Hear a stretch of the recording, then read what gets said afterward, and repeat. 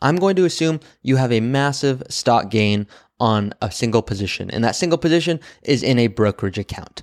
And I am going to assume that you don't want to pay any more taxes than you need to. That's really the basis for today's episode. I have a current client, they have a massive stock gain, and they said, Ari, how do I think through making sure I don't pay any more in taxes than I need to? I said, great, this is an awesome podcast topic. So I'm going to go through my example today on this. A lot of you are going, Ari, I don't have a massive stock gain in one position, I have it in multiple positions. How do I think through that? What do I think through tax-wise? A lot of people that want to retire early, they don't just have a Roth IRA, they don't just have an IRA, they don't just have a 401k. They have brokerage accounts, taxable accounts, joint accounts, which of course all mean the same thing. And these are amazing accounts that you can use to tap into to keep your income low for tax purposes. And you're able to invest as much as you'd like. And for an early retirement, it is a very powerful account. So I'm going to connect all the dots of everything I just went over in just a moment today. It wouldn't be the early retirement show without going through the review of the week. And this comes through Henry, who says, Ari, was skeptical initially tuning into your content. You seem young, but you also seem like you like this stuff. Been watching you for a few months now and impressed and look forward to Mondays. Awesome, Henry. Glad that it has been helpful. Want to keep making this content. And I am young. And for a lot of you, you already know that. And I view that as a gain. And the reason for that is I am obsessed with this stuff and I want to be with my clients for the next 30, 40 plus years. Now, I'm not obsessed with numbers because of numbers' sake. I'm obsessed with helping you get the most out of what you've worked so hard for. If we can use numbers to do that, that's why all this planning stuff is pretty cool to me. I promise not a total nerd in the sense of I just go look at numbers all the time, but I do like looking at them because they can really make you live a successful life. The goal here is though, how do we connect the dots? And so whether it's talked about what we're going to go through today, if you have a massive stock gain, awesome. How do we pay the least amount in taxes possible, but also understand what does that mean for our life goals? Can we spend a little bit more because of that awesome stock gain? Or do you really not give yourself permission to do so because you're like, oh my gosh, I'm gonna have to pay all these taxes on it? There's all of these different mental shifts that I find fascinating. And the last thing I want is for you to living with guilt of any kind because financially you just don't have confidence around your money. So I'm going to go through this today just to dial it in for you. Hopefully it's very helpful. And if it is, of course, please do leave a review on the podcast. It's how more people find the show. Over 200,000 downloads, and my goal is to help 1 million plus people retire early. So thank you for your help in helping me do just that. So let's hop right in. And this comes from a current client. Like I said before, they have a very healthy position and they have non-company stock, meaning they just chose it on their own despite working for a current company. And the value is around $800,000. And so they said in a meeting with me, they said, Ari, I know I should diversify, but I feel like I'm kind of in the camp of, I know enough to be dangerous. I know there's going to be tax implications. What am I missing? What do I need to think through? And here's the reality. The reality is, and a lot of you are going to go, yep, Ari, I know this, but you're not going to think about it in the way I'm about to say it, which is a downturn in a single stock is and could be so much more damaging than your tax bill. It's natural. We think about the tax bill.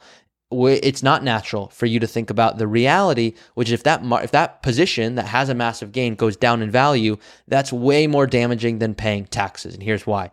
Your tax bill is limited to 23.8% of your gain at the federal level. No taxes on principal, just on the gains, 23.8% excluding state taxes. That is the limit. Now, of course, every single state is different, but that's what we need to think about, at least federally. That's the most you could pay. What's your downturn risk? So now we know our tax risk. Our tax risk is if we sell today, there's a 23.8% gain. That's net investment income tax plus based off of income levels. Unrealistic, you would pay that amount, but that is the highest. Now, the real risk is it goes to zero. It can take out your whole position. If that goes down, and it's extremely unlikely, but think about GoPro or Blockbuster, and then what I would argue to think about a step further, and this is really the emotional side of things, what about the sleep you may lose from thinking about if this could happen to you? That's an additional risk that's not so quantifiable. So the first thing to do is understand the real risk. Got it. There's that tax risk. Okay, real, not fun, but understood. There's the what if it goes to zero? And then there's the how am I sleeping throughout this whole process, knowing if it does go to zero, oh my gosh, what does it mean for my retirement? So yes, an individual stock position certainly has the potential to outperform the market as a whole. Let's just clear that out right away, because a lot of people will go, all right, I'm just going to diversify. It's simple. It's easy. I go, good. I understand it. I implement that. It makes sense to me. But too many advisors, in my opinion, go never buy individual stock positions. No, what's the goal? If the goal is you work for a company and you feel really strongly in terms of where you think it's growing, or even if you don't work for the company, you just believe that's one company that's going to do tremendous things, you don't just have to diversify. You're allowed to own that position outright. You can own it in an ETF, but in this example, you just own it outright because you believe in the company. Wonderful. I actually promote that. I want you to think through this. I just don't want you to put everything in one basket. And if it doesn't perform well, it's, oh God, now what do I do? It can also, of course, underperform. So I'm going to hit you with some data now I think you're going to find interesting. So the first question that this client asked me, and I'm not laughing. I know a lot of my clients, one, they listen to the podcast and then become a client. And then a lot of current clients still listen because they just like tuning into the show. And so if you're listening right now, you know who you are. These are, I know you gave permission. I just want you to feel ultra familiar and comfort that when I am laughing or making any of my bad jokes as I'm going through this that you're telling me I have permission to talk to the whole world about, it is helping tremendously. So please don't take my tone in any derogatory or misleading way. So I'm laughing here. He said, should you sell stock in all cases? No, not in all cases. And then he said, when shouldn't you be concerned about it? When should I not worry about this? Well, if you can survive the worst case scenario and still be okay, that both financially and emotionally, let's clear that also. Well, then it's okay. And here's an example. Two people want to retire. They determined, both of these people, they want to spend the same amount, okay? They need $80,000 a year from their portfolio to supplement their lifestyle, okay? Now, all $2 million in this example is in a brokerage account. The first person has $1.6 million in a diversified portfolio and $400,000 in Amazon stock. Okay, so person number one, they've got $2 million, 1.6 diverse, 400,000 just Amazon stock. Now, let's pretend market is just horrible. Cuts the market value of Amazon by 70%. Is that likely? No, but let's just take an example. Have we seen crazier? We have. So what does this do to this portfolio? The 1.6 million, that stays, okay? It's diversified. Maybe there's a little bit of Amazon in it already, just through ETFs or other things, but let's just keep it simple. The 1.6 million stays. The $400,000 of Amazon, that turns to $120,000 now of Amazon. It's lost a lot of value. So now your 2 million isn't 2 million, it's 1.72 million. That 1.72 million, that can still generate $86,000 a year using a 5% withdrawal rate. Okay, the reality is, could you pull more? Yes, but we'll talk about that. And I have talked about it in different episodes, talking about the guardrails approach. So you can still generate $86,000 a year. And remember at the beginning, you needed $80,000 a year. So was it fun? No. Was it emotionally difficult? You bet it was, to see 400,000 go to 120,000. Are you okay? Yes, you are okay. So it doesn't mean you need to sell. Okay, what about this other investor? Let's assume this other investor, they have the entirety of their portfolio, all 2 million Amazon stock. Now, what would that go down to? Well, now let's say that goes down to, let's just say 600,000, okay? That 2 million goes down to 600,000. Now, what is a 5% withdrawal rate on that? Well, that's about $30,000 a year. That's $50,000 short of the $80,000 we need. So I look at this, and the first thing I would do is I'd go, these withdrawal rate rules that I talk about, 5%, 5.5%, that applies to a diversified portfolio, not to a single stock. So if now you have 600,000 Amazon stock, I really wouldn't feel comfortable putting a 4% or 5% or even 3% withdrawal rate on that, because that historical performance of these withdrawal rates is based on a diverse portfolio. But let's ignore that for a minute. Let's just solely look at this example. Now, you can imagine it's going to be really tough to be able to meet your early retirement goals because you have everything in one position. Now, a lot of you are listening to this going, Ari, yep, this is resonating so far, hopefully, of course. But when are you going to start talking about the taxes? Like, that's what I'm waiting for. I promise I'm getting there. So, first thing. Does it come down to a rule of thumb? Meaning, should I own 10%? Like, is that the most in one stock, or 5%? And some people say that. Some people do say it's 5 or 10. Here's the better approach, okay? It's not a certain number. I'm anti-cookie cutter. You know that by now, probably. The better approach is, how much could you afford to lose? Let's use a crazy example, okay? You just inherited $100 million. You only need $50,000 a year to live on. Okay. You don't want to spend more than that. Even if you tried, you couldn't do it. You don't have it in you. Okay. You determine 1 million can fully support that forever. So you just, once again, you inherited 100 million. You determine 1 million is plenty. You could theoretically invest 99% of that 100 million in a single stock as long as that 1% or 1 million was properly invested. Is it smart? No. Okay, it's not smart. But the point of this example is, could you afford it financially? Yes. Emotionally, you'd probably need a ton of therapy. But the reality is that when you're looking at this, trying to think about what the pain would feel like versus actually feeling that pain when it's gone, those are two very different things. Okay, now that's just one side of the story. In this example, once again, this person only wants $50,000 a year. I'm jumping around a little bit, but this is the person who just inherited $100 million. Well, you only need $50,000 a year. So if you have $1 million and that can support you forever, you can lose the other 99%. Who cares? Well, you're going to care if you don't want to spend $50,000 a year, but you want to spend $200,000 or $300,000 or $500,000 a year. And it's, how do I invest really well with that? Now, we're going to get to the other considerations in a moment here, but here's what you have to ask yourself. Number one. Well, I kind of said number one before. Number two, should I say, could you live with the potential downside? I've got my little outline here, but I like to kind of jump around where I think it resonates. So you have to ask yourself, could you live with the potential downside? The probable downside, if you look at individual stocks, is that you will underperform the market. There was a study done by JP Morgan. It was called The Agony and the Ecstasy. And it showed that if you went all the way back to 1980, 2 out of 3 stocks in the Wilshire 3000 index, which is a bunch of different positions, underperform the Wilshire 3000.